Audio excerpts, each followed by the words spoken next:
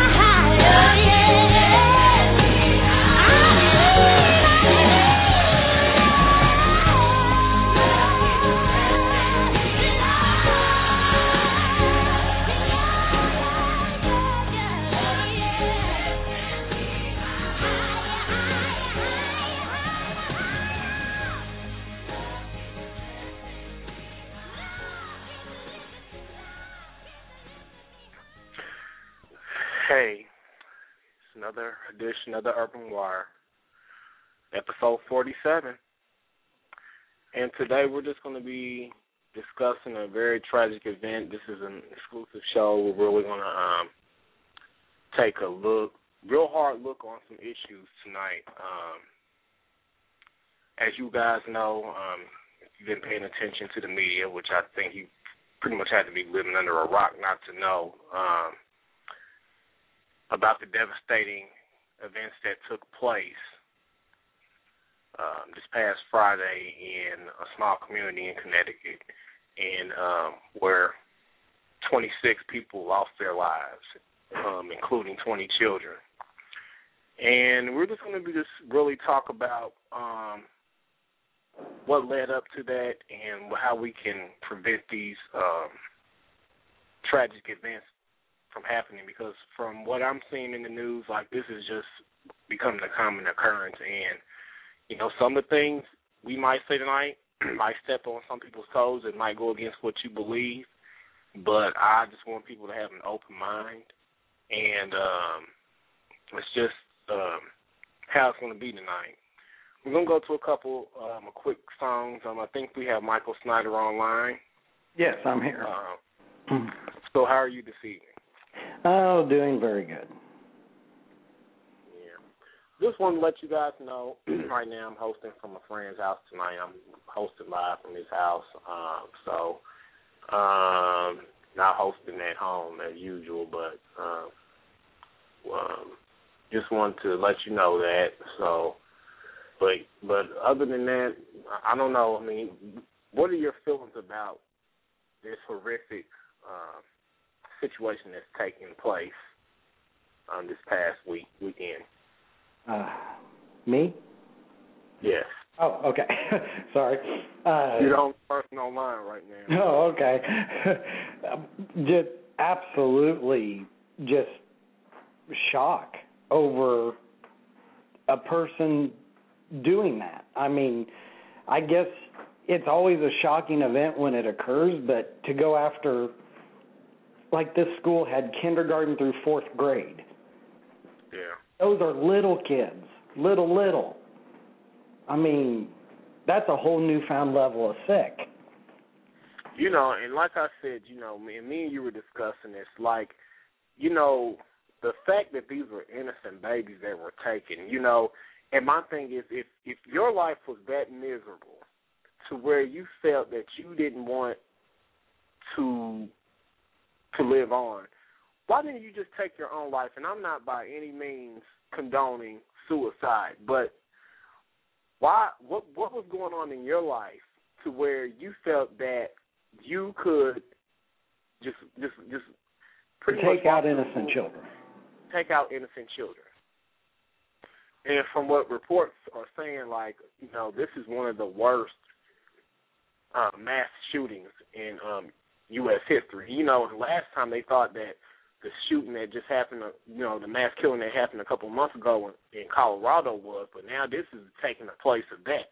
So It's getting worse every time. So really we need to have a dialogue. First of all, we need to acknowledge that we need to start having a real serious talk about mental health, and like it or not, we need to have a talk about gun control. And I don't care what anybody has to say.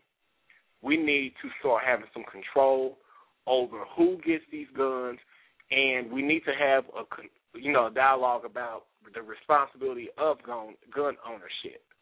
And we're going to get to that later on in the show. You know, I'm very upset. I'm angry tonight. And if I come across aggressive, then so be it. Because these incidents are becoming too common. We're not having a dialogue about gun control. We're not having a dialogue about how we can prevent this. Everybody wants to say, let's not talk about it right now. Hell, when is the best time to talk about it? Somebody tell me. You know, I mean, case after case is happening. You know, so when are we going to talk about it? Are we going to push it off until the next time something like this happens, something worse happens? You know, we live in a sick society today. And for those people that made the comments let me tell you something about you sick bastards out here. I'm sorry about my language tonight, but let me tell you about some of these sick people that had something to say about Obama making a public speech in remembrance of the people that were killed. You were more concerned about Sunday night football to where you wanted to call him out of his name and use a derogatory racial term towards him because he interrupted your football game. You know what you can do with that football? You can stick it up your ass. That's what you can do. That's what you can do. Since you're so concerned more about football versus innocent children, take that football and stick it up your ass. How about that? There's some sick people out here. And we're going to discuss. We're going to get on all these sick motherfuckers tonight. That's what we're going to do.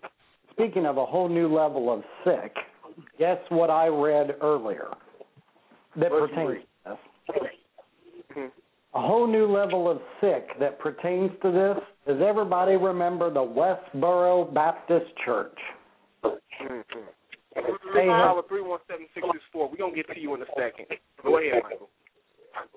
The Westboro Baptist Church has declared on their Twitter account that they are going to be there to protest at the funerals and at the school.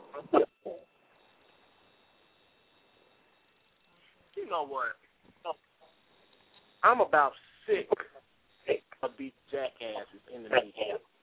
You know what they can do with that cross? They can stick that cross up their ass, too. I think that you would get the total agreement of that from any Christian society. Because that is just, I read that tonight that the Westboro Baptist Church is planning to go there and protest at that school and praise God for his work that he has done. And you know what we need to, Michael? We need to do a show, and we need to put them on blast. We need to put that Westboro Baptist Church on blast because I am so sick and tired of them. Every time a national tragedy happens, that they want to come out. It's just almost like they're saying stuff like this for attention. Yeah, however, one saving grace to this that I found very humorous and very good, you have heard there's a internet pirate group or hackers, a group of internet hackers that identify with themselves by the name of Anonymous.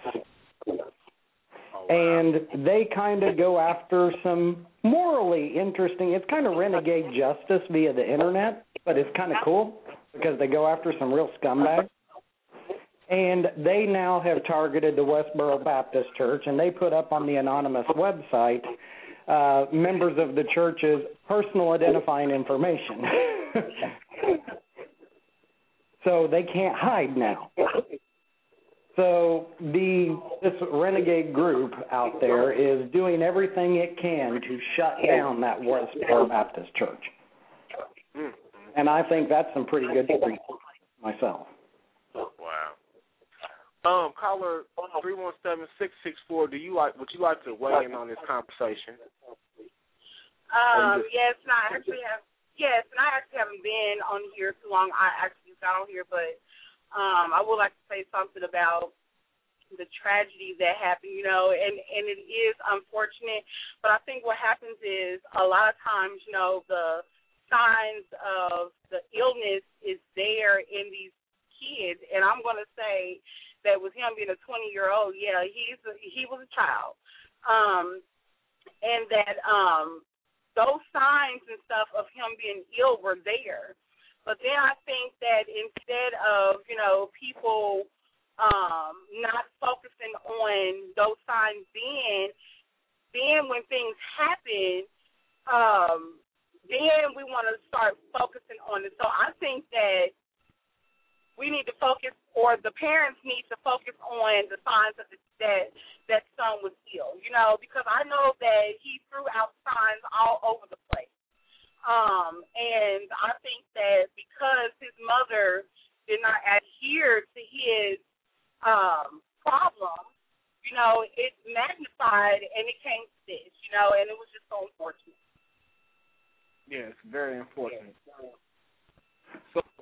have to say about, because I know, like, one of the things I want to bring up is the importance of people starting to address mental illness, because we have seen in the past couple incidents, several incidents, where these people have gained access to these guns, and it's come to find out that they have been suffering from mental illness. Like, what do you feel about that? Like, do you think that we need to start looking at that more stringently when we're doing background checks for people to obtain guns, or like should there be a way we find out if there are people in the home that have those mental illnesses? What do you feel about that? Absolutely. I mean, I really do believe that evaluation needs to be done first, because like the saying always says, that guns don't kill people, it's people with the guns that kill people. And my thing is that a lot of times, we have people who are of legal age out here and they're purchasing guns, and 9 times out of 10, these guns are going to, kids or people that are not of the legal age to actually occupy a gun. So as far as background checks, absolutely, there needs to be extensive checks that actually goes on, because this problem has magnified. I mean, if we look at it from just a couple of years ago, just from the Columbine on down, things have been trickling down, and this problem has magnified, and every last one of these people that occupy the gun had a mental illness. So absolutely, I think evaluation, some type of check or whatever, extensive questioning, whatever these gun places, lack of better words, whatever they need to do to find out where these guns are really going, they need to do that. Right. Well, now, I actually have a little bit of legal information to share on that. Calling 222. What we're going to do is I'm going to play a couple of clips, kind of summarizing what happened, and we have a couple of them left. We're going to do a couple now, and we're going to do a couple later in the show, because I want to get through the issue of gun control, and we're going to get to that a little later. But right now we're going to go to a couple of clips to summarize everything that's happened, and we're going to come back and continue this conversation with callers 222. A shooting at an elementary school in Connecticut has left at least 27 dead, including 18 children. That is coming from an official familiar with the situation. The shooting happened at Sandy Hook Elementary School in Newtown, Connecticut. The shooter was apparently killed and had 2 guns. The district locked down schools in the area, about 60 miles northeast of New York City. There's no words that I could come up with that would even come close to describing the sheer terror of hearing that your son is in a place, or your child is in a place, where there's been violence. Images from the scene included young students, some crying, others looking frightened, being led through the parking lot with adults. Lee Powell, The Associated Press. All right, we have one more clip. And before we go to our clip, guys, if you call into the show, and if you're listening, like if you're calling in, I'll just ask you to turn down your speakers if you're listening to it in the background, so we don't get like an echo or feedback in the phone. So we just want to make sure everybody can hear things clearly, and everybody gets a chance to be heard. So if you do call in, make sure you are not, just to turn your radio down so we don't get feedback. So we're gonna go to this last clip, and then we're gonna get back to our caller, and we're gonna discuss this in more detail. Yep.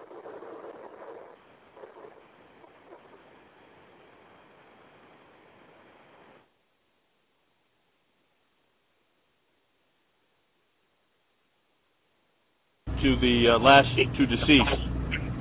The female that was found at the secondary scene location at 36 Yogaganda Street in Newtown has been positively identified as Nancy Lanza. Her birth date is September 6, 1960. Her cause of death is multiple gunshot wounds, and the death has been ruled a homicide. The male subject identified as the shooter at Sandy Hook Elementary School has been positively identified as Adam Lanza. He resided at that residence. His cause of death was gunshot wound, and his death has been ruled a suicide. There have been questions about the weaponry, and I'd like to take a minute to discuss with you briefly, very superficially, some of the information that we can be released at this time. The weapon that was utilized most of the time during this horrific crime was identified as a Bushmaster AR-15 assault-type weapon. It had high-capacity magazines. In addition to that, the subject had in his possession a Glock 10mm, a 6-hour 9mm. All weapons have multiple magazines and additional ammunition. The fourth weapon recovered was a shotgun that was recovered from the suspect's vehicle that was parked outside of the school. That weaponry is going, as I said, is going to be completely examined in the forensic laboratory. It's going to be historically searched so we can attempt to determine every path that those weapons took since they were manufactured, every time that they were used, and as much information as possible that we can obtain relative to each and every weapon. High capacity, multiple high capacity magazines. How many rounds do you have? Approximately 30 rounds per magazine. How many magazines? Several, but just numerous. Are those hundreds of bullets? Hundreds of bullets, yes. Are those 30 rounds per magazine just for the rifle, or are those also for the handgun? High capacity magazine for the rifle, all right, and multiple magazines for the rifle, and multiple magazines for both handguns. Okay, we're going to stop right there. I just want you guys to know that this guy had too, it shouldn't have been the police that had this much ammunition to be able to carry out such a heinous crime. You know, and, you know, I just wanted to play this clip to put things into perspective. We're going to go to the line and call it 317-222. What do you have to say about the conversation? Or are you just listening at this point? Well, first of all, I think it's an utmost travesty. It is one of the most unheard of and saddest things I've ever, had to hear happen to our nation. I don't know why someone felt the need to go in and just commit mass murder and basically take the lives of so many innocents. And I do want to point out real quick that I am holding them in my prayers. There are a lot of people out there who are, circulating the information through Facebook and everything in remembrance of them. And most importantly, I want to recognize the teacher who saved all of her students. She was obviously very brave. She thought fast on her feet and did what needed to do and basically gave her life to save her entire class.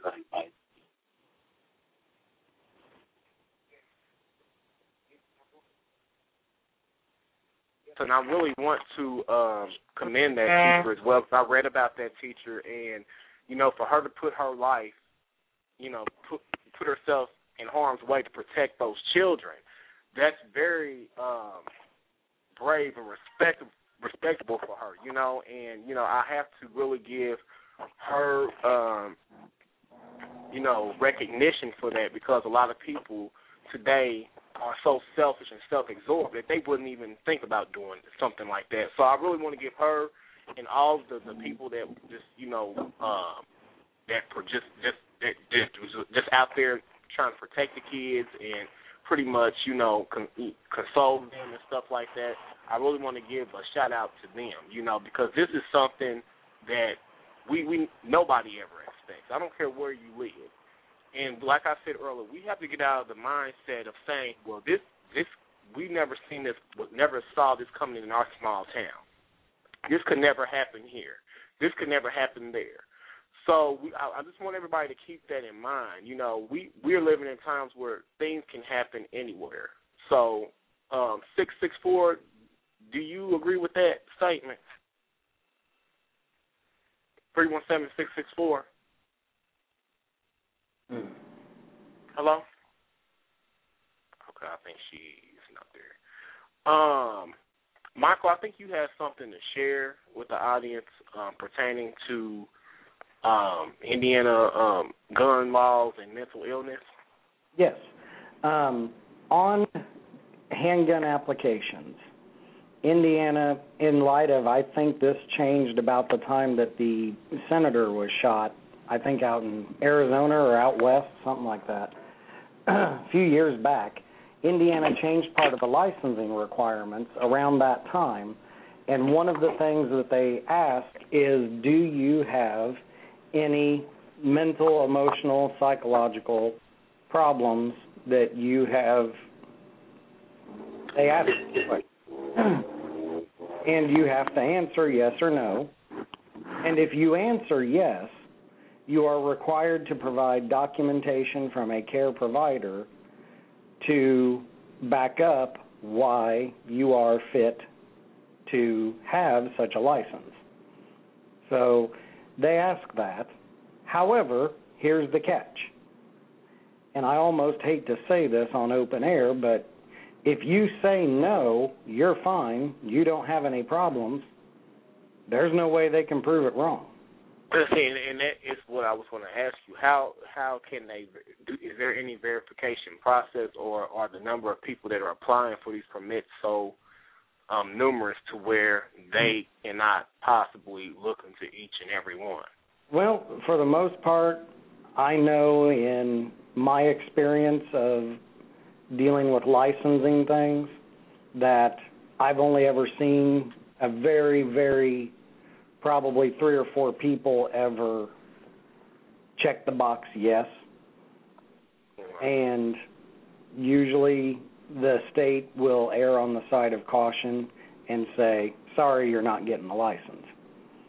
Wow. And, you know, that's usually what they do with it, unless you provide actual very detailed and drawn-out documentation about, yes, I'm fine, there's no problem. However, due to HIPAA laws and due to laws governing privacy, the state really can't check those out. Oh, wow. So, you know, if you were court-ordered into an institutionalization due to, and by this I mean basically you had to do, if you had committed a crime that forced you to be in a mental institution, then the state might be able to find it.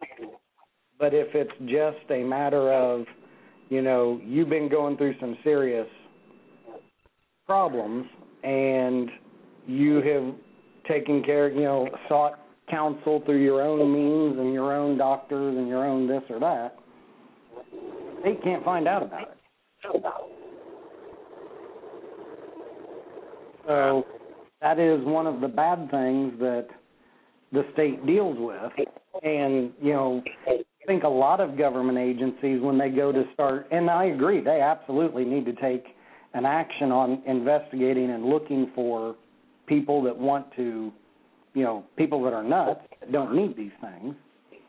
You know, I totally agree they need to do more to check that out. However, HIPAA is a federal law, and they're going to have to rework some of that. And that's why I was going to ask you, how do you feel about that personally?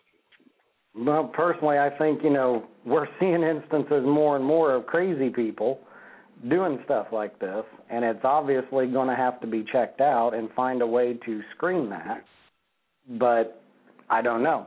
But it's going to have to come from the federal level, not the state level. The state, I know, like Indiana, they, you know, God love them, they've done the best they could on it, but it's only as far as they can reach because they're trumped by federal law. Yeah. So it's the legislation is going, and the change is going to have to come down from the federal level. And sadly to say, we can't get anything through Congress. It's gridlock. All right. So, caller 222, I think you have something that you wanted to say. Yeah, I've been listening to that, and, you know, there's a lot to say there. I mean, so basically, all these people are able to go in, apply for gun permits, apply to, get a gun, and we're taking it on the honor system that they are saying and in the right state of mind. I strongly believe that there should be some type of organization or something like that dealing with that and countering that in any way, shape, or form. But I think it is every state and not only just federal, but I think if anyone's ever been diagnosed with some form of mental or distress or, the capacity not to think clearly as an adult and as a human being, then I feel like it should kind of fall upon not only the states and federal and all that, but on the doctors to get that information where it needs to go, and particularly their offices and stuff like that, and that when someone, goes to an office at a doctor for something like that and they have to sign paperwork, and it should completely state in there, hey, if you're found with mental illness, you're going to go in this database. That might count against you towards getting a weapon. I know a lot of people who live around my area who may not be in right state of mind, but have a large collection of firearms and ammunition and things like that. And, it's just sad. This could have been stopped. It's like our federal government at this point does something when something just absolutely horrific happens. For example, 9/11 happened. Planes came and hit the towers. Hundreds of people died. Thousands of loved ones mourned. And it took something that drastic to make a change in Homeland Security and airport security and stuff like that. Well, you know what? We've had so many reoccurrences of tragic events with people taking guns to school, children accidentally taking guns to school. When I went to high school, I went to a strict school. We walked through metal detectors. There was security. You were wanded and everything. Well, you know what? Schools like that are the ones leading by example. And whether it's an elementary school or it's a high school, that man should have never got as far as he did. There should have been some deterrent there, something that caused suspicion, somebody who could have stopped that. And it is just an absolute tragedy. And it's the saddest, most terrible thing I've ever heard in my life. And if it was my child at that school, I would be on the front lines trying to make a change. And it's really sad because we've had Columbine and this and other things like that. And it's how much is it going to take to make a change? Does a plane need to hit a school to make a change? And if it needs to make a change now. And you know what? And if Congress is booked up, they need to unbook themselves to do this, because right now it is their responsibility to make the changes that are necessary in every state by a federal standpoint. Not every state is going to make changes. Not every state can afford budget-wise to make changes. It's Congress and the United States government to make those political decisions, to put laws into play and to vote on them and get them passed and make those changes so that we can save the lives of our youth, because the youth of this nation is our future.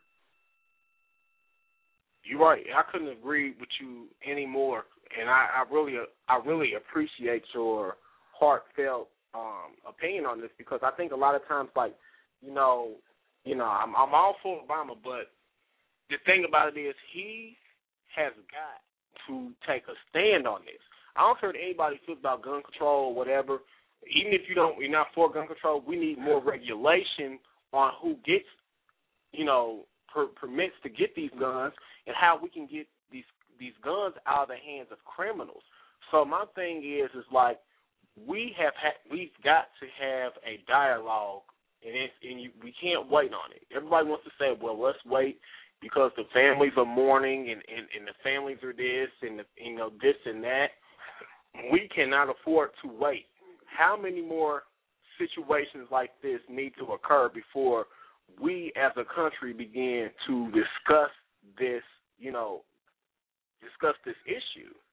You know what I'm saying? We really have to get back to the basics. We have to come together as a country. We as a people have to we have to demand that Congress address these issues. We have voted these people into office not just to have positions. We have voted these people into office just so we can have a change, and situations like these can be addressed. You see what I'm saying? So I don't know, Michael. What do you have to say about what was just said by our caller? Well, I do agree with him that there needs to be something taking place quickly, and it needs to be done on an expedited basis. I realize that the families, what the families are going through, and they want to wait. Well, Washington D.C. isn't, it's kind of close to that area, but I don't think that those families are going to be considering their mourning process being part of sitting up in the Capitol Rotunda. Maybe they do.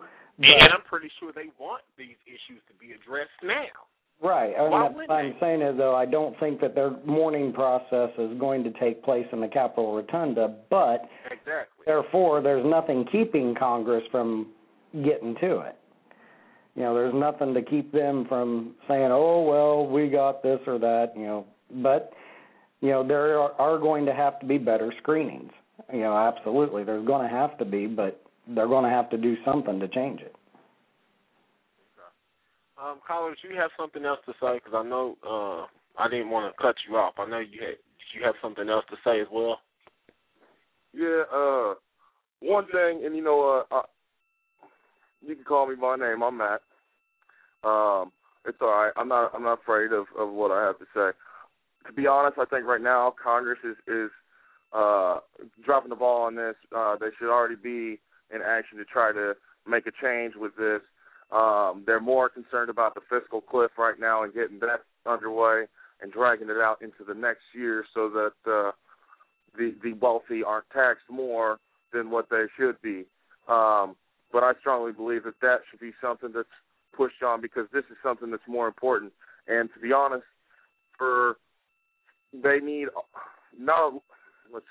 along with doctors and things like that, like I was saying earlier, should be posting this information, uploading it to the ATF or whoever regulates and passes and administers those licenses for guns and approvals. There should also be certain mandatory applications for sales of ammunition over a certain limit. When does it come a point where someone comes in and they buy several thousand rounds? When does that become suspicious to someone? When does that shoot up a red flag? So if I was going to Walmart right now and I was going there and say, hey, I want to buy 5,000 rounds of that right there, I got the money for it. You know what they do? They'd sell it to me. There's the line of defense that could be placed right there. There's a line of defense that could have prevented this and started the action into saving the lives of all those people. It's horrible. It's absolutely horrible. You look at the military; they count for every single piece of hardware they got, down to the very last bullet. They got one missing, and entire battalion's going crazy looking for it. Okay, but you got a stranger who the employee of the establishment doesn't know. He doesn't know that person. That person could be from another state. That person could be right out of prison. And that person go in there and get the cash and buy several thousands of rounds. Get the guns illegally off the streets, and just go to town. And right there should be, not only Congress, but there should be right there with the employees at the gun shops, with the employees at Walmart, anywhere you can buy and sell ammunition. There should be a barrier to protect everybody in this country and in the world, because it's your God-given right to bear arms and stuff like that. But you know what? It should be with reason, and it should be with caution. And it's the God-given right of every establishment out there, from a business standpoint, to not be on the end that, hey, I sold that guy 3,000 rounds of ammunition. He walked into a school and killed almost 30 people. So do you think, like you said, so pretty much what you're saying, that there should be accountability on all fronts, even as far as all the way down to the people that are selling these guns and things of that nature? Should there be accountability? Is that what you're saying?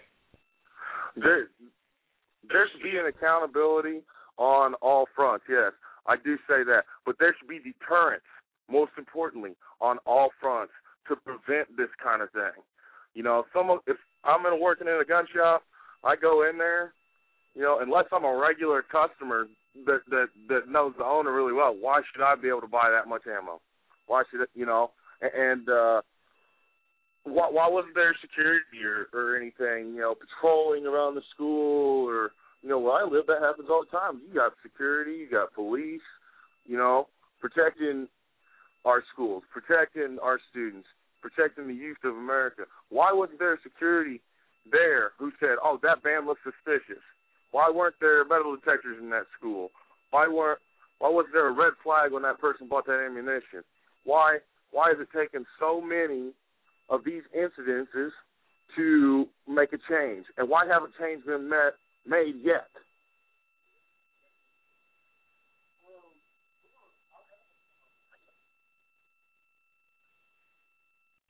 We're going to take a quick, I wonder if this is a good time to bring up gun control, but I know Kane will be in here with us shortly. He's getting off of work at 10:15, so hopefully he'll be in here soon. We're going to talk about the issue of gun control, and we're going to talk about countries that have, like, for example, Japan, how they have, like, next to zero gun-related homicides because of their gun control. And we're going to go to a clip to the Young Turks in a little bit. And also, while we're waiting, I just wanted to let you guys know that you can call in to our show at 646-915-8200. If you have a comment or if you have something you would like to say in reference to this. We also have a YouTube channel, and we posted a commentary up earlier. You can listen to us at www.youtube.com/UCOFW. Get on there and check that out. I really think, like you said, you made some good points, caller. We're going to go to another clip. Yeah. All right, yeah. I'm here at Matt's house. Like, my buddy, he called in tonight, so I've been making sure it was okay for me to say his name. And from the sounds of it, he sounds very educated. We want probably to have you on a regular basis or whenever. We talked about a couple of things, a couple ideas for the show.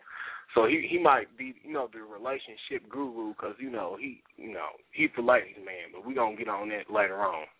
But anyways, we're going to go to a clip where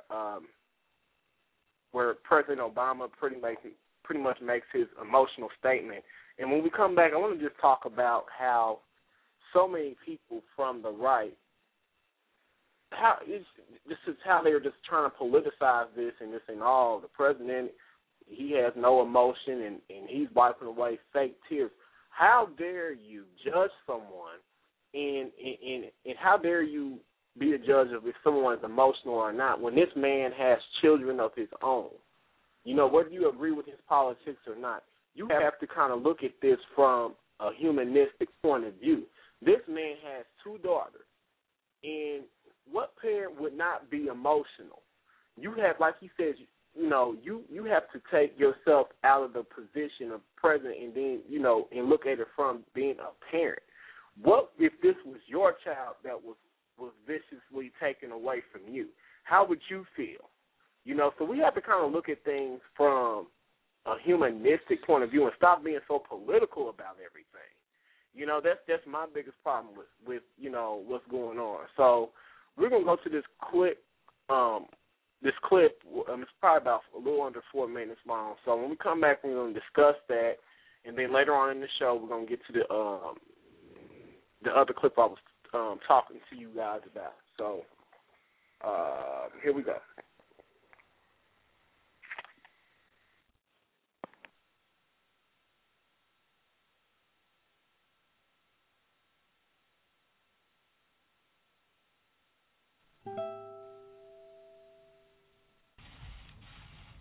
afternoon I spoke with Governor Malloy and FBI Director Mueller. I offered Governor Malloy my condolences on behalf of the nation and made it clear he will have every single resource that he needs to investigate this heinous crime, care for the victims, counsel their families. We've endured too many of these tragedies in the past few years, and each time I learn the news, I react not as a president, but as anybody else would, as a parent. And that was especially true today. I know there's not a parent in America who doesn't feel the same overwhelming grief that I do. The majority of those who died today were children. Beautiful little kids between the ages of 5 and 10 years old.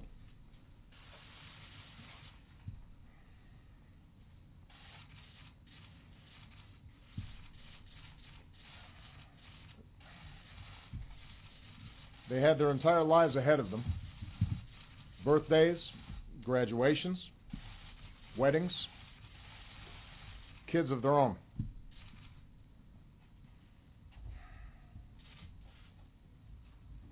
Among the fallen were also teachers, men and women who devoted their lives to helping our children fulfill their dreams. So our hearts are broken today for the parents and grandparents, sisters and brothers of these little children, and for the families of the adults who were lost. Our hearts are broken for the parents of the survivors as well, for as blessed as they are to have their children home tonight, they know that their children's innocence has been torn away from them too early, and there are no words that will ease their pain. As a country, we have been through this too many times. Whether it's an elementary school in Newton or a shopping mall in Oregon or a temple in Wisconsin or a movie theater in Aurora or a street corner in Chicago, these neighborhoods are our neighborhoods, and these children are our children. And we're going to have to come together and take meaningful action to prevent more tragedies like this, regardless of the politics. This evening, Michelle and I will do what I know every parent in America will do, which is hug our children a little tighter, and we'll tell them that we love them, and we'll remind each other how deeply we love one another. But there are families in Connecticut who cannot do that tonight, and they need all of us right now. In the hard days to come, that community needs us to be at our best as Americans, and I will do everything in my power as president to help. Because while nothing can fill the space of a lost child or loved one, all of us can extend a hand to those in need, to remind them that we are there for them, that we are praying for them, that the love they felt for those they lost endures not just in their memories, but also in ours. May God bless the memory of the victims. And in the words of Scripture, heal the brokenhearted and bind up their wounds. Oh. Well, it's very heart-wrenching and very emotional speech from Obama. I really feel for him right now because he as a parent has to also put himself in both positions as president and parent, and it's hard to kind of separate those two when you're dealing with so many lives that were lost. We're gonna go to an inspirational song. We won't have a memorial section of the show where we're gonna go through the names of the victims that were lost. We're going to go to a quick song really quick. Well, go to a quick song by Yolanda Adams, Never Give Up. And in times like this, we can't give up. We have to stay strong. We have to remember that we're more than the situation or the trials that we're going through currently. So when we get back, we're going to read the names of the victims and the people that have passed. And keep it locked. Once again, call us at 646-915-8200, or you can join our chat room if you want to send some comments, or if you have something that you would like to add. Just go to blogtalkradio.com, sign up for a free account. You can go in there and then look us up under UCOFW, and just jump in the chat room. Send us a message there, or you can join our Facebook group page on Facebook. Just look us up under UCOFW or the Urban Coalition of Freelance Writers, and you will be able to find us. And soon we're going to get back on using our Twitter account, where you guys can just send in your questions or your comments that way. So you have multiple ways of contacting us. So when we come back from this song, we're going to do our memorial, and we're going to continue with the dialogue. And I believe Matt has some more that he would like to add to what's been said tonight. So keep it locked, and we'll be back shortly.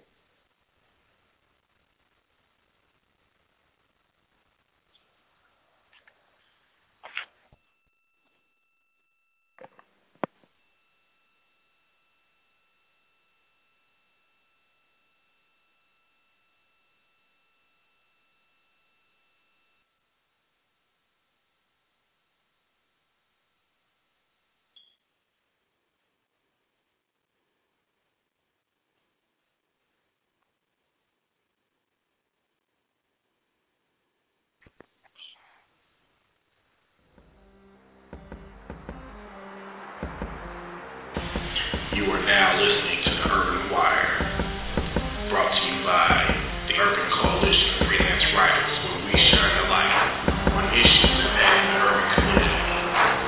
Hit us up at www.youtube.com/UCOFW, or check us out on MySpace at www.myspace.com/UCOFW. Send us a tweet on Twitter at http://twitter.com/UCOFW. Come on and join the conversation. Get involved. Hit us up.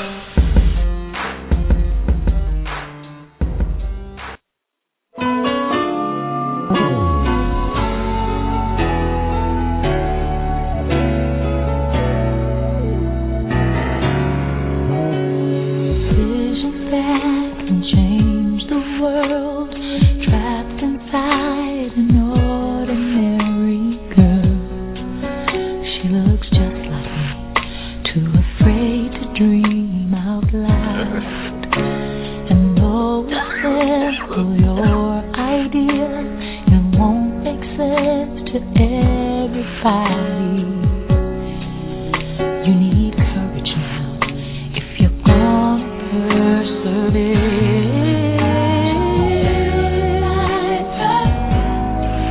You gotta answer when you're called, so don't be afraid to face the world against all odds. Keep the dream alive, don't let it die. It's something deep inside keeps inspiring you to try. Don't stop and never give up. Don't ever give up on you. Don't give up.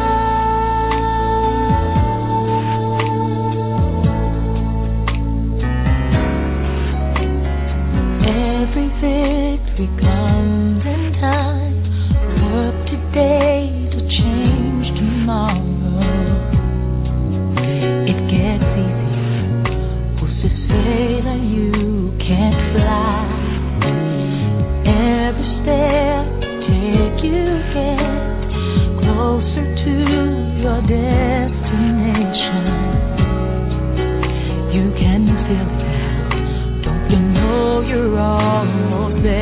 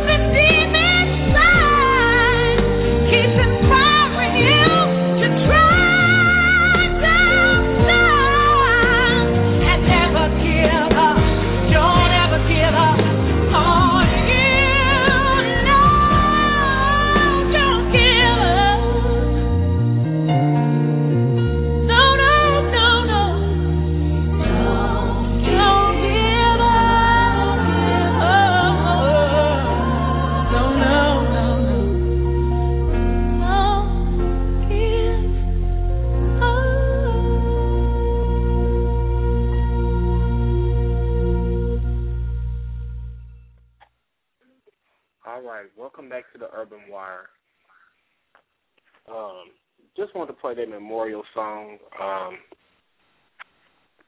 and just wanted us to kind of think back, and just remain positive through times like these. I know it's very hard. We hear of tragedies like this, and it's just a very trying time for our nation. Especially when you think about the children, and just I don't know. I'm just speechless tonight. I can't really verbalize what I want to say because it's just so emotional. We've had a couple more callers join the line. But before we do that, I just want to do a memorial part of the show for those who have passed. And keep the families in prayer. Like, that's what I really want to just say. Keep the families in prayer. And as we read the names and the ages, just keep in mind that what if this was you? What if it was your child? So we're going to start off with Charlotte Bacon, 6 years old. Daniel Barnett, age 7. Rachel Divino, age 29. Olivia Engel, age 6. Josephine Gay, age 7. Anna Marquez Green, age 6. Dylan Hockman, age 6. John Hockman, age 47. Madeline 2, age 6. Catherine Hubbard, age 6. Chase Kolaski, age 7. Jesse Lewis, age 6.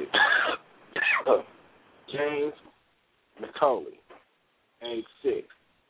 Grace McDonald, age 7. Anne Marie Murphy, age 52. Emil Parker, age 6. Jack Pinto, age 6. Noah Posner, age 6. Caroline Survey, age 6. Jessica Rako, age 6. Avil Richmond, age 6. Lauren Russo, age 30. Mary Sherlock, age 56. Victoria Soto, age 27. Benjamin Wheeler, age 6. And Allison Wyatt, age 6. Our prayers go out to each and every one of those individuals and their families, and we will keep them in prayer. We're going to go to the line right now. Caller 828, I believe it's my brother JR. You know it is, brother. How you doing? I'm doing fine.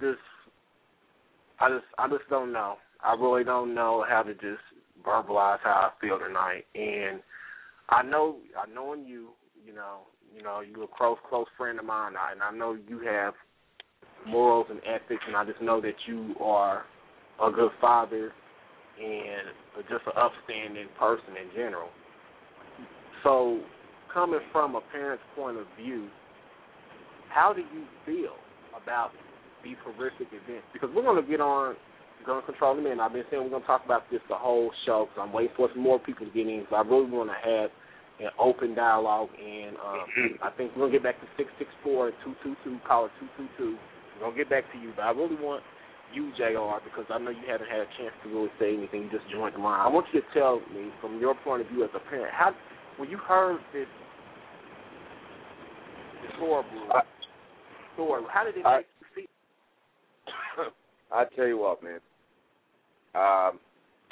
As a parent and as a person, the atrocities this psychopath has done are beyond words. You've read my post on Facebook. That was an absolute pure emotional rant, and I meant every word of it. Some people try to find comfort in the heroism of Miss Soto, who sacrificed her life for her classroom, by hiding her kids and lying to this psychopath. And where I stand on the right to bear arms. I'm absolutely for it. But we need to have, with today's science, we need to have a way more thorough background check and psychological exams before you allow anybody have, these type of rifles, or a firearm of any kind. It's just how it goes. I tell you. Are you there? It's one of those things you just can't even put it into words. I've been just stumbling over my words all night. I just don't know how to. I don't know. Well, I treasure my youngest son as I do all my kids. And the thought of anybody willing to harm them, I mean, dude, this is a day that my faith was truly tested, because I know what I would do to anyone that would threaten to harm any of my children. You know what I'm saying? And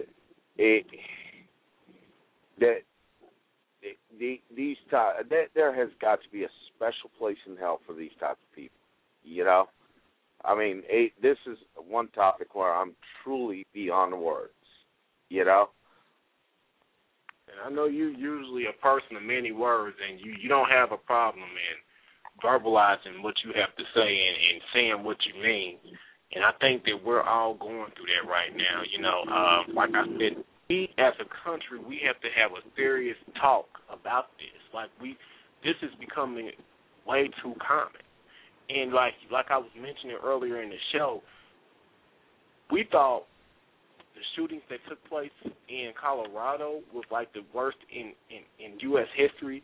Now this is topping the list. It's like, what do we know? What next? What are we going to see next? It just seems like it gets worse every time. Yeah, and it's almost like a game to these people. Like they're trying to one-up each other, Right. You had the shooting at the theater in Colorado, and now this guy, shooting up a kindergarten class, taking away the lives of innocent children. I mean, my friend, they're if there is any justice, they're just. There is no rational justification of these actions. Right. This is one time where I will say this guy had to have been a psychopath, because a rational person would not do this, no matter what. It truly boggles me that someone would go to them extremes. It boggles my mind, and it bugs me that it would happen, because it's like you said, what's next? Yeah. Where's it going to stop? Is this as bad as it's going to get, or are they going to go after a daycare, or hell, even a maternity ward? How much worse is it going to get before the government starts acting in a serious fashion? In an absolute serious fashion on some of these people. Right.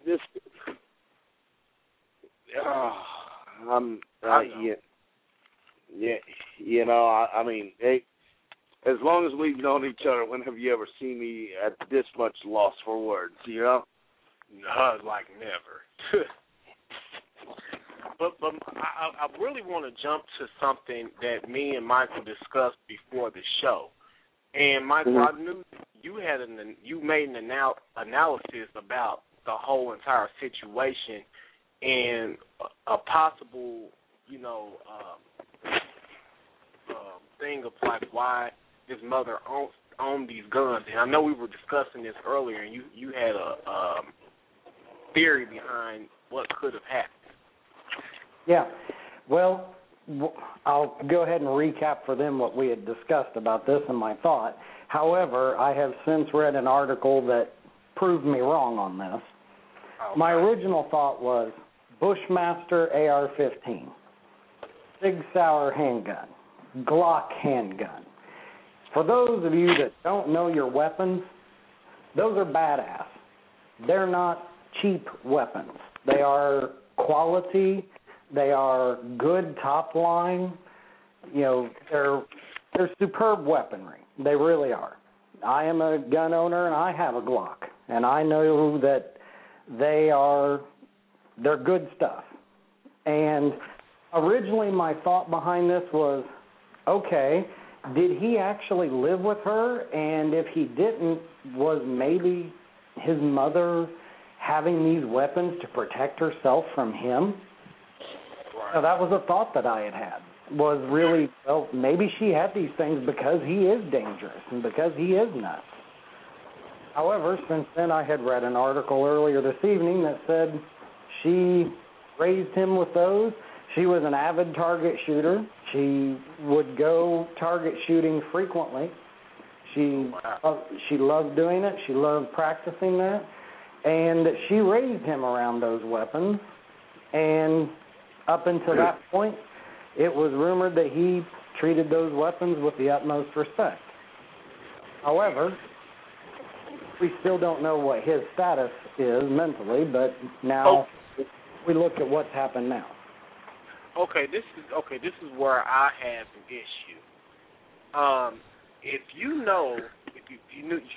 were any kind of parent and you knew that your child was dealing with certain mental disorders, and you had those guns around, why would you even expose him to that? Why would you? Because I know, like you said, we had that theory earlier, and I know as this case progresses, there's going to be a lot of things that, as the story progresses, or as things, much more go on, and things are exposed and put into the media and stuff like that. I know that there are going to be certain things that are going to be dispelled about what happened. But why would you, as a parent, knowing that your child is suffering from certain mental illnesses, and obviously the son knew what was going on, why would you even expose him to that? You see what I'm saying? Right. 664, do you have something to add on to that? I know you got something to say. Yes, I do, because, and I just want to kind of coattail on what you were saying, Seneca. When it all boils down, his mother knew, that he had a mental disability. And the question that I have, and I'm just throwing this out in the air, so if she would leave those around and not really take heed to his disability, did she have a problem too? That is something that I am really wanting to know, because anytime a parent leaves a gun around guns, and I'm not going to say gun, multiple guns around the house, not only the guns, the ammunition as well, for just an open range, just for anybody to actually get to it, is there something definitely wrong with his mother? Yeah. That is the issue that I'm facing, because at no point in time should you ever leave guns laying around the house anywhere, but especially when it comes to your child that his mental faculties are not in order, period. Right. And that's a good point. And, I think we have another caller that just joined mine. I believe it's Kane. 765-393. Is this Kane? Yeah, it is. welcome to the show. I understand you just got off of work a little while ago, so I appreciate you coming on this evening. How do you feel as, I don't know, I guess my question would be, like, what's your take? How do you feel when you heard this tragic place? I mean, and I know we're going to get to the issue of gun control, but I wanted to wait till you get here, because I know you're very passionate about this. So, but how do you feel about issues? And I'm going to get back to caller 222. I believe Matt has something to add, too. But how did you feel when you heard this took place?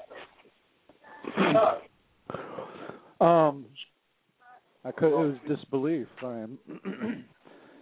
And we've heard about school shootings before, but it's usually children shooting other children. But for an adult, I just couldn't figure out why an adult would purposely go into a school and start shooting kids. And obviously, not a stable personality, but yeah, pretty shocking. Yeah, and I mean, like I said, I know even people that don't have children, I really don't understand how anybody can just hear about this story and just not be disturbed. And I mean, how many more national crises do we have to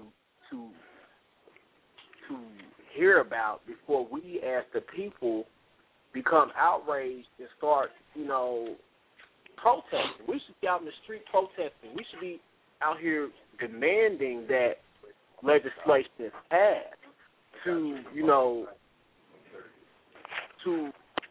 I don't want to even say ban or come against people's rights. We're not trying to the rights, but we need to have things in place where this shouldn't happen. This should never have happened. And I think that these schools need to be held accountable for the safety of these children. And I think that the government should be held accountable. And pretty much they've dropped the ball.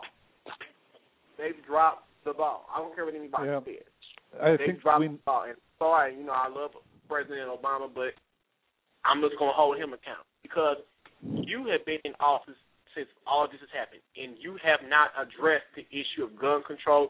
You have not addressed anything dealing with this. And I'm sorry, I'm going to hold him accountable. That's my president, and I'm the number one advocate of Obama. I'm this type of person. Say something about Obama, I'm ready to jump. So I'm going to have to hold him accountable.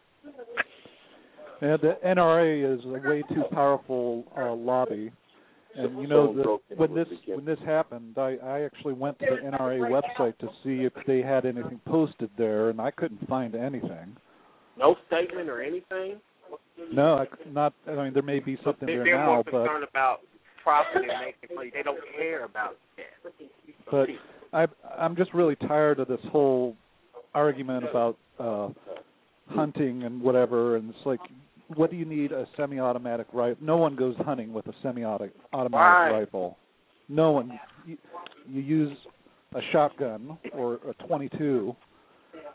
You don't spray your deer with bullets because so the whole argument. A lot of those arguments just aren't. I don't think they're good. And the Second Amendment, that was written at a time when it was necessary for everyone to have firearms, for militias and whatnot, because the country was young, it was weak, relatively weak, and you just don't need it. Yeah. Okay. Hello. Oh, yeah. You mind if I we have another caller. Okay. 317, because I want to give everybody a chance tonight because we still got a couple more things we have to run through. Caller 317-664. I know it's another 664 on here. Is this Kyle? I mean, not Kyle, Lord. Is this Dave? Hello? Oh, hello? Yes. Hi. I just want to say that it's unrealistic to try to hold your president responsible for a decision that an individual made. As a caller said today, I do agree that I believe that parents are the first people to know that their children are experiencing difficulties. But as a parent, sometimes we're afraid to address our children their illnesses. Sometimes it could be because we don't want other people to know about it, or we may not want, especially neighbors. If you heard some of the comments that some of the neighbors had about the family, you could just about understand why that parent didn't say anything and really didn't do anything. But it's really a catastrophe because that individual mother, I believe, was more than likely afraid of her child. And a lot of parents are, which is another reason why they choose not to do anything.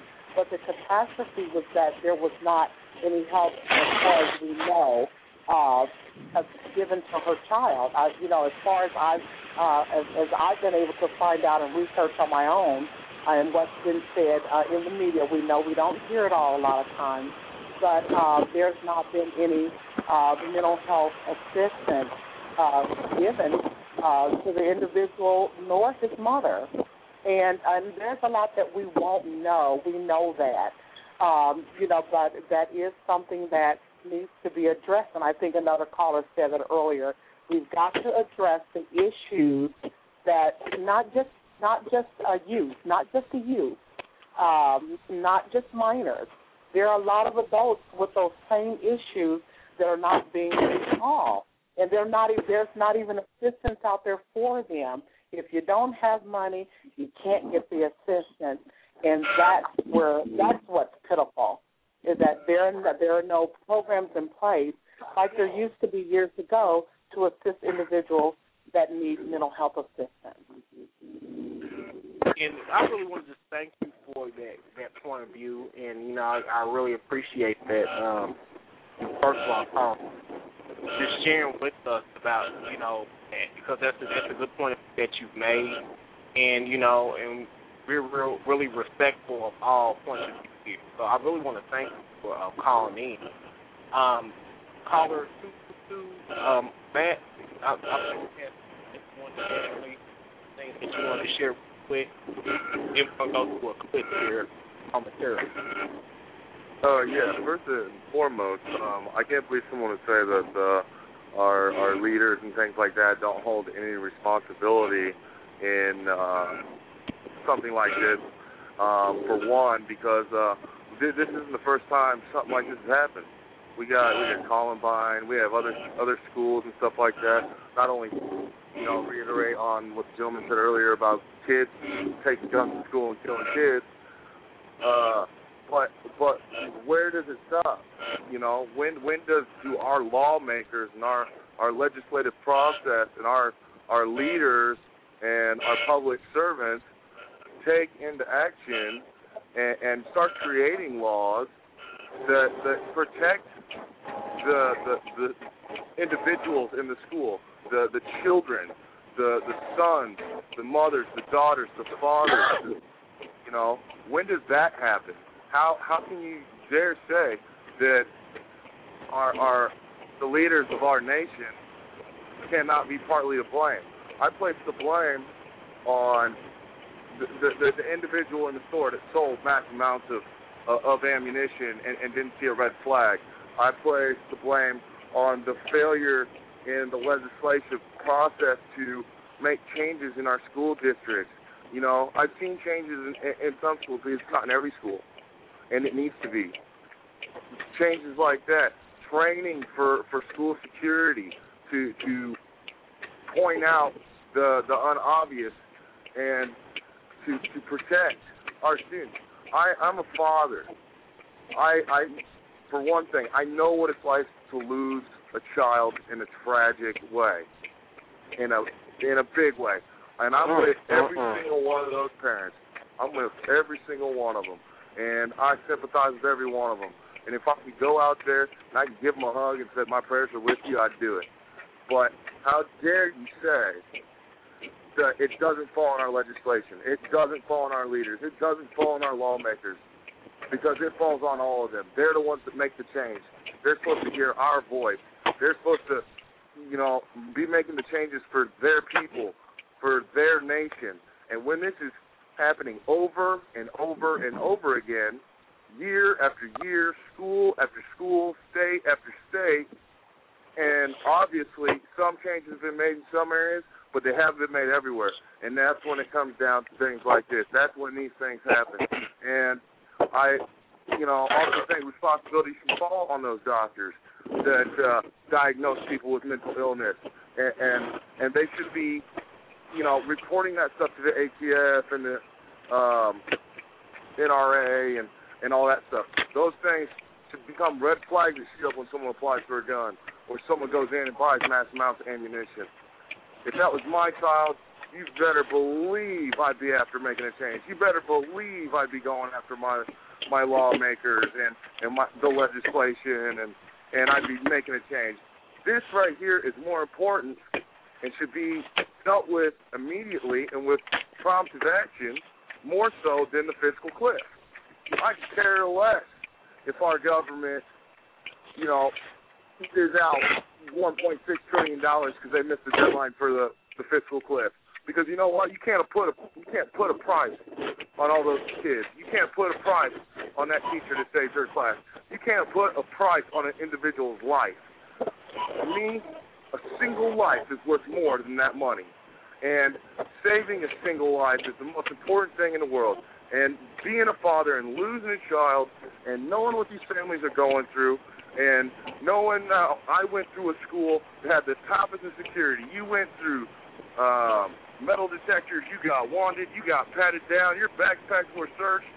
That's the kind of action we need in all schools. That's the kind of action that we need everywhere. This was not just an incident of terrorism or an incident of someone's mental capacity or whatnot. This was a pure incident of absolute hatred. And somewhere, someone failed to report the signs. Someone failed to throw those red flags up. Someone is responsible other than just the shooter. Okay? There are other people held responsible. You can't just put the blame on one person. Yeah, this guy's a bad guy. If he was alive right now, I'd probably strangle him until his face turned purple and his eyes popped out. But I'll tell you what, there's more at stake. We have an entire nation of unprotected students. We have an entire nation of children that we send to school every day on the bus, knowing that, okay, the school district's spending the right money to protect our child while we're at work making our income, to educate our children and keep them safe. And it drives me. It's totally gut-wrenching that something like this could happen, that there wasn't security driving around the school that's throwing up red flags for a vehicle out there. They weren't searching through the windows and seeing if anything was suspicious. It just kills me inside, and it hurts every parent here to that guy in this nation, that guy got as far as he did and that he took as many lives as he did, and I am completely shocked and appalled. That's Matt for you. I mean, I can't agree with you more. I have nothing to say against that, and I think that if more people had his drive and more people had the bravery to point out and call people out instead of being political and saying, oh, you talked about my president, you can't do that. What did we elect him for? What did we elect him for? Like I said, let me tell you something. Let me tell you something. I'm all for Barack. And you know what? When he's done a lot. But let me tell you something. He has dropped the ball on me. This is something that has happened numerous of times, and it has not been addressed in this administration. And let me tell you something. I'm very liberal. I'm a very liberal person, but I'm going to call a spade a spade. Let me tell you something. I'm going to call a spade a spade. And And it's not just Obama. It's these legislators, it's these people that are in Congress. They want to go back and forth. They want to bicker. They want to argue. They want to play these games, and we did not elect them to play these games. We did not. We did. And if it comes off aggressive, if it comes off offensive, I don't care, because we're talking about children. We're talking about the innocent. They can't protect themselves. They depend on us. And if the children aren't even safe to come to school, then where are they safe to be at? Where are they safe? We also need to go after the NRA and get the NRA to back down. They behind too. Oh yeah, I'm not on it. The NRA is such a powerful lobby, and we've got to, we just cannot back down in the face of the NRA. And we got to, let our legislators know that, look, we've got to have some sensible gun control laws. Stop being the pussy and letting the NRA buy you out. This is not acceptable anymore for the NRA to have so much control over this legislation as far as gun control goes. We can have it where people are still allowed to have firearms, but we need to have more sensible I'm not saying that we need to ban firearms. I'm not saying we need to ban firearms. We just need more. It shouldn't be so easy for people to have access to these weapons. It shouldn't be so easy for these people to be able to purchase weapons. Even if you have somebody in your home that's a convicted felon, you should not be able to have that. And even with stricter gun control, stuff like this is still going to happen. I don't know if you saw this, but in China, I think it was on the same day, actually, in China, some guy went into a school with a knife and stabbed a bunch of kids, but none of those kids died. They are all still alive today. Okay. So, well, with this being said, I think this is a good segue to go into this next video. This is a clip from the Young Turks, from their podcast, and they're going to be discussing gun regulation and how U.S. gun homicide compares to those in Japan, where there is strict gun regulation. We're going to come back and we're going to have a discussion about it. Go down line by line and person by person and see what you guys think about it. So when we come back from this clip, it's a little under 4 minutes. We're going to come back and discuss it. And I really want you guys to listen to this and see what you think. Oftentimes when these mass shootings happen, you have two sides of the story. You have the gun advocates coming out saying, what do you mean? We need more guns so people can protect themselves, right? In fact, there were several conservatives that argued, Katie Pavlich being one of them, well, this elementary school was a gun-free zone. That's the real problem here. Because that's what you need. You need more guns on these campuses to protect these kids. And I know Fox News is arguing that the teachers should get guns. Yeah, because kindergarten teachers having guns is a terrific idea. But, Pavlich makes an interesting point. It's a gun-free zone. If it wasn't, maybe the kids could have brought the guns, too. The kindergartners could have shot back. These are brilliant ideas by these advocates. So whenever they say, look, if we ban guns, that means that only the criminals will have access to the guns. And that means that we can't protect ourselves if we are in the middle of a violent situation. Well, it's interesting because you could actually compare our gun laws to the gun laws in Japan, where guns are banned, period. In fact, you can only have an air rifle, okay? And in order to get an air rifle, you have to go through a ton of regulations, a ton of tests. So let's compare our homicide, our gun-related homicides here in the U.S. to Japan. Let's look at 2008. In the United States, 9,484 homicides. In Japan, there were 11. Let's look at 2007. In the United States, there were 10,086. In Japan, 22. This is all based on FBI data and also The Atlantic. And in 2006, in the United States, there were 10,225 gun-related homicides. In Japan, there were only 2. Open and shut case. And you can make an argument that it's a constitutional issue, and I get it, right? And there are many different arguments to be made here, and I know there's a lot of gun owners who care deeply about this issue, and they say we're a different country than Japan, we've got a different constitution, we have a different situation. A lot of times in places like Texas or Montana, etc., you need a gun to do hunting, so it's not just an issue about violence or not violent, right? There's one argument you cannot make, that if we had less guns, we would have less gun violence. Like, that's obviously true. You can't argue against that. Less guns, you'd have less gun violence. For people to say, no, even though we have more guns, we'll have less gun violence and less violence overall and less killings overall is an insane argument. It's a specious argument. They don't even believe it. They say it because they want to keep their guns and they don't care about anything else. Yeah. And they don't even care about logic.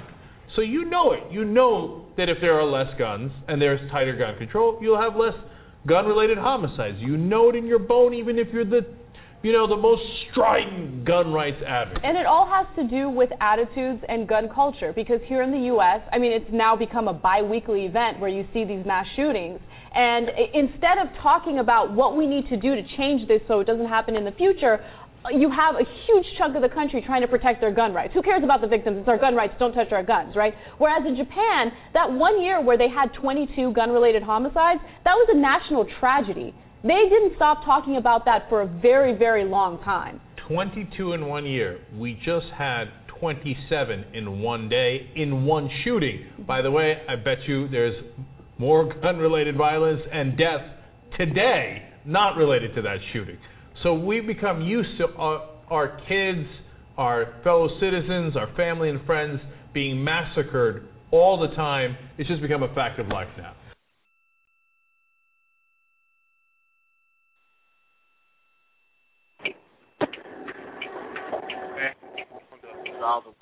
I wanted everybody to hear that because it's a point of it's unpopular, but it's a point of view that we need to kind of think about too. And I'm just going to go down the line. I'm just going to see what everyone has to say. I'm going to start with JR, do you have anything to say about what we just listened to? Well, I do. They made the comparison to Japan. Unfortunately, I mean, they used the FBI reports, but yes, there are certain things that the FBI don't report on. You know, like for example, you got 3 different major mafias over there, and you know in the streets of Tokyo, it is rampant. In the streets of Iwakuni, it is rampant. In the streets of Nagasaki, it is rampant and daily. Now, you know, they ain't going to get reported on because a lot of the cops over there are on the take, just like they are in, you know, other countries that I've been to. There were areas of Japan when I was out there that we weren't allowed to go into, just for that very reason. You didn't want to end up, you know, crossing hairs with some of them people. Now, that off to the side, I will say this. They you know, to say less guns equals less violence, yes, in a perfect world, you know, we're all holding hands and singing Kumbaya. That's absolutely true. You know, that's 2 + 2 = 4. The only problem with that equation is this. Do you honestly think for 1 second that the bad guys out there, the gang members, the drug dealers, the pimps, you know, that are heavily armed with their SKSs and their 45s, do you honestly think for 1 second that these guys are just going to hand their guns over? No, they're not, because it's about power with them, you know? And with these, you know, they're not going to surrender their only source of power. You know, it's ridiculous to think so. And, you know, I mean, there is no reason for a civilian to have a fully automatic assault rifle. I'm the first to say that. And see, that's my issue. And I don't mean to cut you. That's my issue is, okay, realistically, you're not going to do that, but can we stop allowing, of course it should be people's rights to have, protect themselves and have it, but can we limit what is available? Why do you need that type of that firepower? That's what absolutely. You know, and it. I mean, I've shot them. They're fun. Is there any need for it? Absolutely not. You know, I've never gone hunting with an AK-47. I've never gone hunting with a SKS or an Uzi, you know. What I have gone hunting with are shotguns, 50 calibers, you know, and muzzle loaders. I've never hunted with a 22 unless it was like a rabbit or squirrel, you know. But once again, you know, the thing with it is that this is a very emotional state right now, and people have got to be very careful of what they're asking for, you know. Because just about anybody can play on emotions, and there's no quicker way to pass a law that's going to blindside everybody than when they're in an emotional state, you know. But what I'm saying, this is what I'm saying, though. When are we going to have this? We have to at least have the dialogue about it. When are we going to have the dialogue? There's been several instances that have happened, and nobody wants to have this question. Nobody wants to talk about this. Now, the one thing that was 100% factual on it is how strong of a lobbyist group the NRA is. You know, and you know, they can't argue facts. You know, you cannot argue facts. That's what makes it a fact. You know, and the NRA should not have any influence on these decisions. Now, hey, by the way, do you mind if I say something a little bit off topic? Yeah, say something a little bit. We got to move on really quick. Yeah, no problem. Did you happen to notice that the Westboro Baptist Church was protesting the school? Yes, we were just talking about that. Like, me and Michael were talking about this at the beginning of the show. Yeah. Oh, my God. We're going to do a show. Let me tell you something. This is coming up very soon, so y'all be on the lookout for this. We're going to do a show, and like I told you earlier, and excuse my language, y'all, because this is a mess. You know what they can do, because they are not a representation of Christ to me. And we're going to do a show putting them on blast here soon. So, you better believe you better be on the watch for that. That's going to be coming up in the next about 3 episodes, baby, because we're going to put them on blast. You know, they can take them crosses. They can take them crosses, and they can, and every last one of them can bend over and take them in their ass. Because let me tell you something. Now, do you happen to notice the irony behind their protest? You're supposed to, no, let me say what I got to say. You're supposed to be preaching God's love. You're supposed to be there consoling people. And you're supposed to be there showing the love of Christ. What is it that you're doing? How does that represent Christ? How does it? Can anybody answer that question? Does it? I mean, there's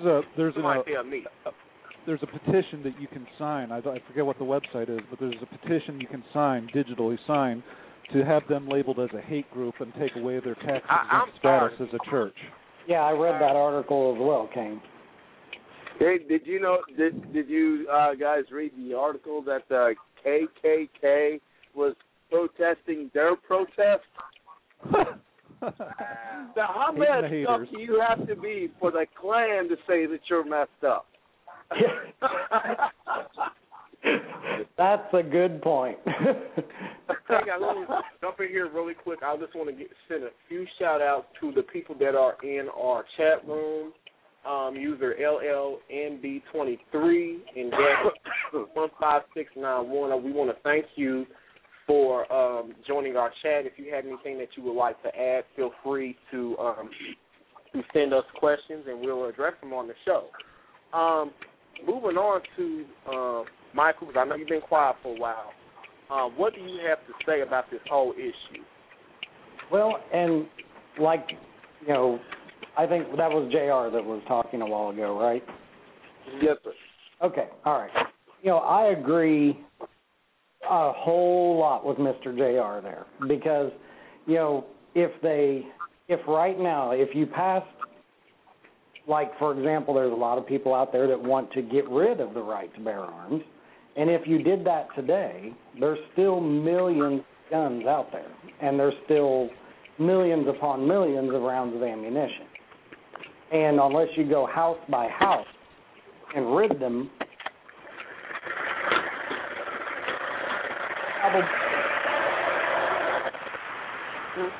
so without that, there's no way you can get it. So I think the key in this whole situation, and the key that would be the most effective thing, is better screening. And, better people, like maybe the psychiatrists out there and these counselors and these people should have some way to report that to these ATF or these federal agencies to say, hey, this person should never have a weapon, and have that person flagged. Not as an invasion of their privacy, but as a method of safety to the public. Now, do you mind if I interject real quick? Do you know that with our veterans, if they end up getting diagnosed with post-traumatic stress syndrome, they are no longer ever allowed to own a weapon? Well, I know of a situation where in my own area there's a guy that's suffering from that quite severely, and he's got a whole lot of guns, and he don't need them. Yep, but if they can, where I was going at with that, if they can do that with our veterans, why can't they do that with the general public? You won't find me arguing that. So, and I don't know what the secret is to it or what the great combination would be, but for the to the public, there just clearly needs to be some form of thing. I don't think, going after the guns themselves, I don't know if it would be a realistic thing to pull off in this country. It may be, maybe not. But I think that, the people that are getting them obviously needs to be a way for, even if the psychiatric community could flag somebody and say, hey, this person doesn't need a weapon of any kind, I think that's a start in the right direction. Well, one thing that can be done, and this was done in Columbus, Ohio. I remember a number of years ago this was done. The police did this. They had a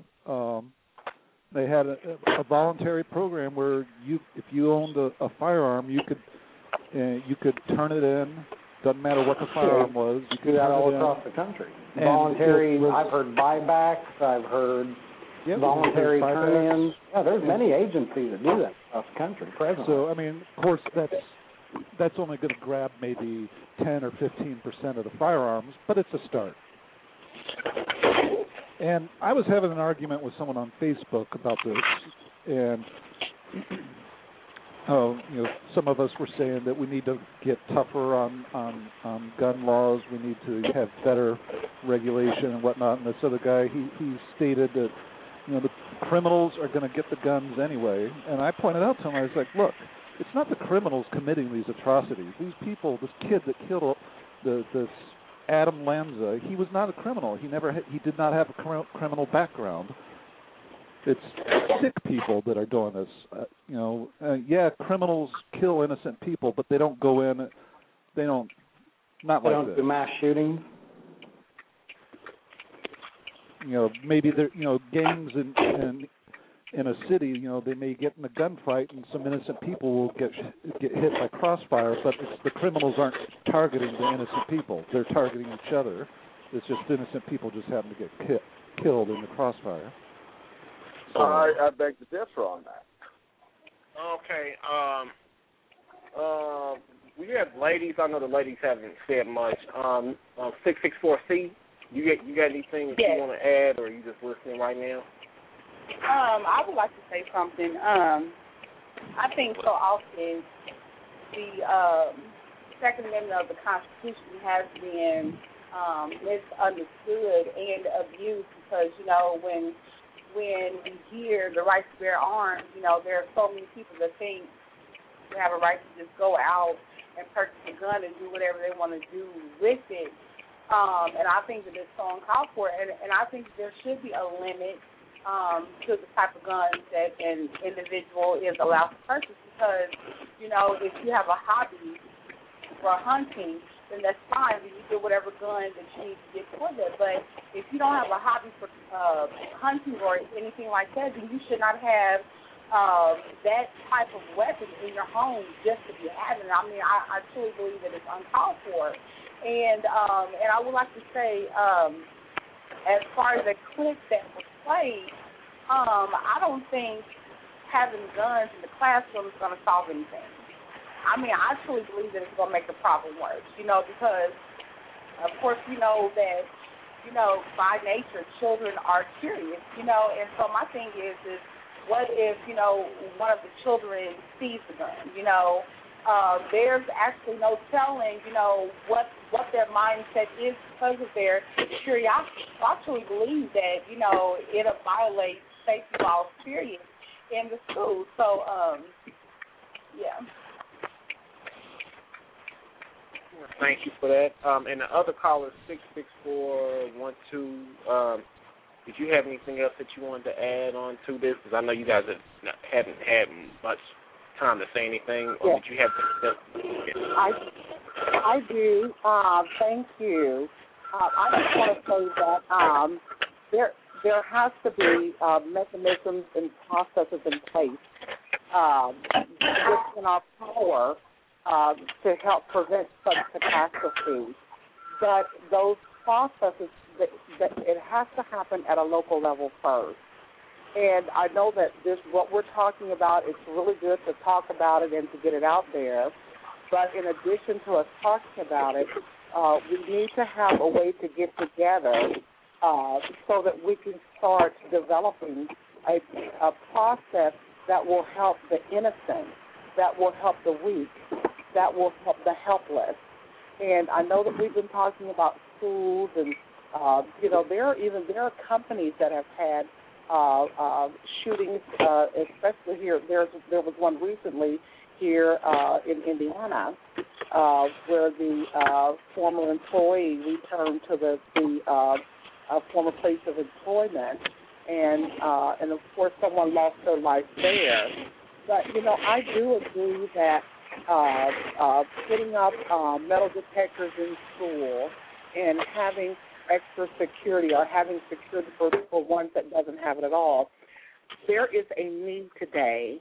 In years past, perhaps, it was something that we didn't need to introduce at that time. But I think that is one way that lawmakers could definitely take a stand by mandating the schools to have the metal detectors, and of course there are other monitoring equipment that can be used as well. But if that would be a great idea, because see, we need to help to protect those that cannot protect themselves, and that's the real issue here. It sounds sad, but I think someone mentioned earlier, this is the world that we're living in today. This is not yesterday. It's today. And things have changed. And I want to be optimistic and say that, as a whole, there is a lot that we could do about it. However, it's not happening at the moment. So, again, I believe that groups such as this one could be very instrumental in helping to develop processes to help, again, like I said before, to help protect those that are weak, those that are helpless. And so, again, it's on the rise. I was just watching the news a few moments ago, and yet there's more killings, and using firearms. Look at the black market. The guns have been on the black market for as long as I believe, we've existed. They've been here, and you're right. They're going to continue selling guns on the black market, whether we like it or not. And I do believe that there should be different penalties for those that are holders of guns, or or people that have been committed crimes using firearms. That is another way, to help. I'm just going to say it, to help rid this place of people that believe that they need to have a firearm to commit a crime.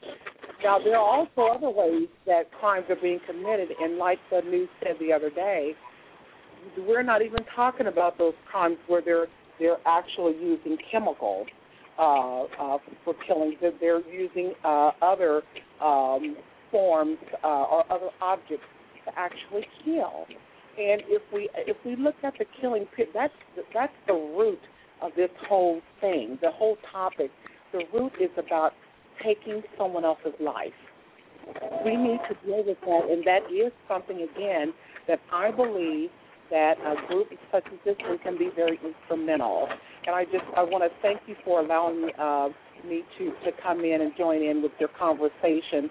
But I do believe that it can be, that voice will be heard. Yes, definitely. And I just want to let you know, we really appreciate your point of view and how you just so eloquently stated your point of view, and just want you to know that you are more than welcome to come back anytime, because I really enjoyed hearing you and hearing your point of view and how you pretty much have laid out things point by point. So we want to definitely thank you for coming in. Caller 222, I know you had some things that you want to say on that. Mr. Nelson, you have something that you want to say? I know you have some points you want to bring up because we're wrapping up, so we're going to continue this conversation after the show if you would like to stick around. Once again, everybody, you can call at 646-915-8200. You still have a couple minutes to call in and join the after-show conversation. So now I'm going to hand the floor over to you. Thank you. Well, I know a lot of us are talking about gun control and stuff like that, and I know it was mentioned earlier about, the right to bear arms, and our country was in a different state, and they're vulnerable and weak and things like that. And I agree with that to an extent, back then. Now, one thing I want to say here is, it's our God-given right to bear arms, to protect ourselves, our families, our property, things like that. I do believe with all the backroom dealings and politics behind everything and weapons that go missing out of evidence rooms and get reported missing off the shelves from factories and things like that, I believe that every person should have the right to bear arms. But how much gun control can we have? It also falls on the parents. It falls on the manufacturers. It falls on everything. It's very important that everybody is aware, that everybody knows proper use and proper storage of these weapons. Because ultimately, it's not guns that kill people, it's people that kill people. And I'll tell you what, there's a lot of I agree. There's a lot of things about gun control that could be revamped or reiterated. But I'm not going to give up my God-given right. I'm not going to do that. I'm going to protect my family. If someone comes into my house and puts my family at risk, I'm going to take action. I've lost a child. I'm not going to lose another one. But one thing is the action that's taken. There's a lot of things that I said earlier that could have prevented this incident. A lot of flags that could have come up. A lot of, just things that could have stopped the whole event altogether. And I want to tell you one thing. I live in Indianapolis, Indiana, and around here, gun control is still a big problem. To the sense that, let's take New Year's, for example. New Year's, I live in Indianapolis, guns are going off left and right, left and right, left and right. There's people in my neighborhood shooting their guns off in the air. There's shooting them at the ground, emptying whole clips. And you know what? I called the police because I had a wife that was here who was scared to death. My daughter was scared to death. And I called the police. It took 3 phone calls in 3 hours to get police officers out there. You know what they told me? They said there's too much going on we don't have the manpower to take care of it. It's just got to slide. It'll be done by tomorrow. And you know what? That's wrong. Right there, that is wrong. What happens, what goes up must come down. Mm-hmm. Someone shoots a whole clip up in this county, it comes down in another county and takes out, a woman driving her car, and that hit the bus and knocks it over, or something like that. There's so much wrong, not per se with our constitutional right to own a gun, but the way people go about handling or not handling the possible outcomes of misuse of those weapons. So, I agree on some points, and there's other points that I don't. And you know what? I want to challenge people. I want you guys to make your families aware, to make sure they're not only aware, but if they ever decide to have a weapon, that they properly know how to use it, that they properly know how to store it, that they are aware of people around them who might be a threat to them. I encourage people, protect your home, protect your life, protect your family. Because you know what? There's no value on the lives that were lost. If someone comes into my house and threatens my family in a physical and threatening manner, that person's life becomes the value of my family's life. So, with all that said, it's not guns to kill people; it's people to kill people, and there needs to be more action taken. People with mental disabilities and things like that. Those should be reported by the doctors. If someone comes into a doctor's office and they're saying threatening things or whatever, they alert the authorities, right? The police come, they investigate it, they do whatever's necessary. They protect their staff, they protect their patients and things like that. Well, you know what? Someone has a serious mental illness and a doctor deems them unfit to ever own a weapon, that needs to be reported. That could have prevented this. And it just, I'm not trying to be too over emotional with all this. I'm passionate about it, and I don't mean to step on anyone's toes, but I'm a firm believer. Protect what's yours at all costs. But you know what?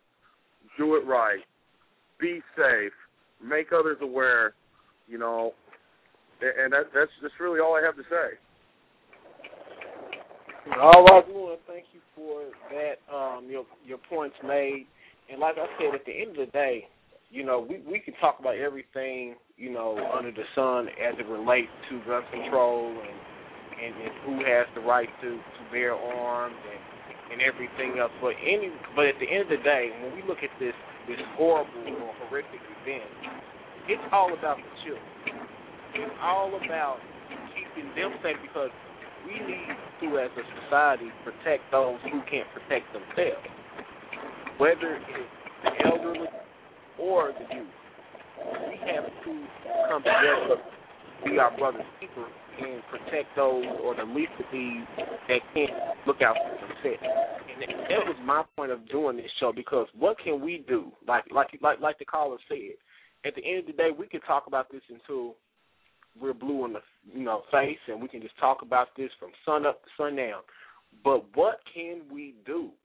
That's the thing. What can we do? What solutions can we put in place? What can we do as the people? Because the conversation, we the people. We the people. And so when it comes to taking a stand on issues, it comes down to the people. You see what I'm saying? So I'm going to give this over to Michael, because I think we've lost a couple of our callers, and Kane, and then we're just going to close out the show. Michael, did you have anything that you want to say in conclusion? Yeah, I think where we need to go from here is probably first to formulate that the lawmakers need to formulate a school security act of some kind that would mandate all public schools to start taking more security measures and mandate that they start taking, whatever security measures to improve and keep people out of there. And whether that's, locking the school down after the kids get in there and not letting anybody in unless they've been checked by an officer or something like that, more school resource officers, because obviously it sounds like this school did not have one. But mandating a school security act that takes place that all public schools are required to take part in and required to facilitate and put into action. I think that would be a really good first step. However, that is not going to be helpful in places like Colorado when you were talking a movie theater. So I think the next step after a school security act, I think the next good step would be, and it would take a little while to formulate that, would be the reporting of basically crazy people that shouldn't have a weapon by the appropriate agencies. Hey, when you come across these people, and flag them. I think that would be an appropriate measure. That one would be harder for them to work out with all the laws and all the privacy issues, but I'm sure they can do it.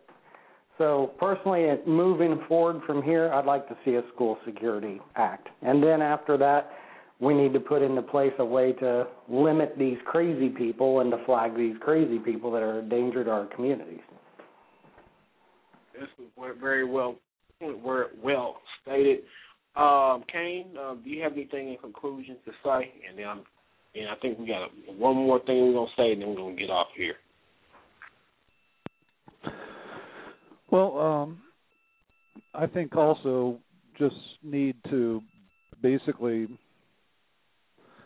any of these high-powered firearms that we know have no purpose other than to kill people, they should stop being sold. Just that's my opinion. And as far as the argument about people kill people, not guns kill people, well, yeah, that's true, but guns make it so much easier to kill people. Like I said earlier, there was another atrocity in China where a guy went into a school with a knife and stabbed a bunch of kids, but those kids are still alive. If he'd had a gun, those kids would be dead. Yeah. So. Yeah, that's I don't know. I'm kind of torn in between the issue because I want to respect the Constitution, but it's just like, wow. I mean, I'm torn. So wait a minute. I think you got one more thing to say, Matt, or before we get off here. Well, I think that I definitely agree. There needs to be some type of act that takes place mandating that public, well, not just public, but public and private schools should follow in the safety of their kids, no matter what cost, whether that cost is split amongst students' parents, or increases the cost of admissions or whatnot.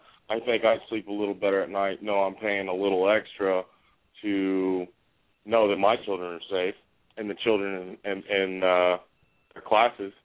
And I really think that schools should take measures even further, like having auto-lock doors in the schools. All it takes is one to go in there, and it takes one teacher to hear a gunshot and hit a button, and it locks every door in that school, preventing people going in or out of the classroom. I think that should be a step as well, and that would be something I would vote on. That would be something that I would agree for, because if I know my kid's behind a locked door and that other guy's on the other side, he's not going to get in. A lot less children would be hurt. That 27 could have only been 3 if they had provisions like that. If there was a security guard, if there, were people that were just trained If put the teachers through training to see suspicious behavior. Put the teachers through training to deal with aggressive attackers and things like that. And that teacher who saved all of her students, that hid them in cabinets and closets, you know what? More people need to be trained to do what she did. More people need to be aware. That teacher is an absolute hero. That teacher deserves the greatest and utmost honors from our nation, from our president, from the school districts. She went above and beyond, and she gave her life and absolutely saved every one of her students. And if I was a teacher, I'd do the same thing. But how many teachers do you think in this nation are capable or able to handle a situation like that and put their students first, And again, I send my prayers and my heartfelt, condolences to every single student, to all their parents, to the loved ones that have lost someone, to every single person holding them in their prayers, and just keep on, making changes. And if this doesn't make a change, I'm going to be heartbroken for a very long time. This change has been needed to come for a very long time, and it's about time we do something. Because what happens next time? When is someone going to go into another school? When is someone going to go into a VA hospital? When is someone going to go into a mall? And when is the death toll going to be larger? When is enough enough? When are we going to take action? We need to petition our lawmakers, our lobbyists, our congressmen, our cabinet, our political advisors, our chief and commander. We need to take action as high as you can go and make that change and make them make that change, because you know what? They're supposed to be here for the people. They've taken oaths. Now, not all of them might be have the best interest, but if we get enough of them to view things the way we view them, to really understand what we're going through, what our children are going through, how easy it is to lose a life in a split second of just unfortunate events, and what we can do to take action, what we can do on preventative measures, and just really protect the youth, protect everyone. I'm 100% positive that something like this wouldn't happen at an airport these days, And 9/11 was one of the saddest days, but it doesn't quite compare to this incident. I know a lot of people were hurt, and a lot of people died, and a lot of people lost loved ones. But there were changes made. Airport security's tighter. There's more investigations into terrorism. Homeland Security's tighter for it. They're protecting us on that front. But you know what? We need to protect ourselves here as well, and our loved ones.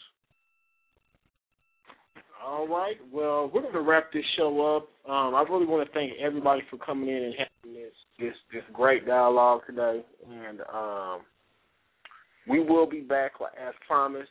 I will be doing a show on the Westboro Baptist Church. We're not going to let them go because this is getting ridiculous. I'm tired of hearing these demons rear their ugly head every time something happens. So we will be doing a show on this, and I know, Michael, you know a lot about this Westboro Baptist Church stuff. Oh, yeah. So we will be getting back to this. And see if you can get one of them on the show. Huh? I said you should see if you can get one of them on the show. You know what? I'm going to try. We're going to really work on this, y'all. We're going to I don't know if that would be interesting. Oh, baby, I'll put it out there, and I'm gonna have everybody call in. We're gonna work on that. We're gonna get that show together. I think that's going to be one of the highlights of UCOFW history if we can get that arranged.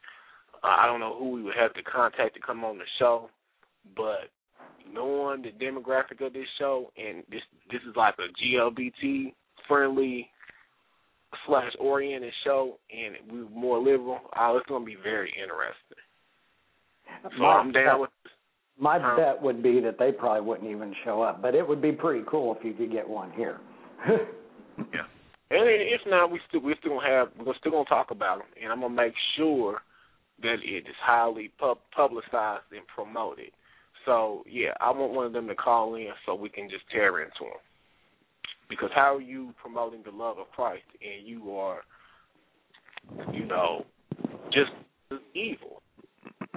Yeah. So I don't know you guys, but I don't know whether to say I would love to see or I would hate to see what happens if they show up at that school and start protesting. I would guess that there's going to be violence. Yeah. All right. Some kind of violence. Yeah. So I just want to thank you guys, and if nothing else, so we can get on up off of here. You guys have anything else to say, or? Don't believe I do. Okay. All right. Well, this is the Urban Wire. We're signing off. Check us out at www.youtube.com. Subscribe to us. Michael has his channel at youtube.com/Sunrise Humanity, or you can check out his official website at www.sunrisehumanity.com. Like I said, we still got some things in the making. We're still going to be coming out with our new show still. I'm still working out the details with that. We're going to be dealing with race, religion, and politics, so we're going to deal with all that. So keep it locked, and we will talk to you. If not this week, we will have our holiday edition show next week. And coming by the beginning of the year, we will work on that Westboro Baptist Church story. So we're going to be having a holiday edition next week. So, guys, be on the lookout for that. And until next time, we will talk to you then.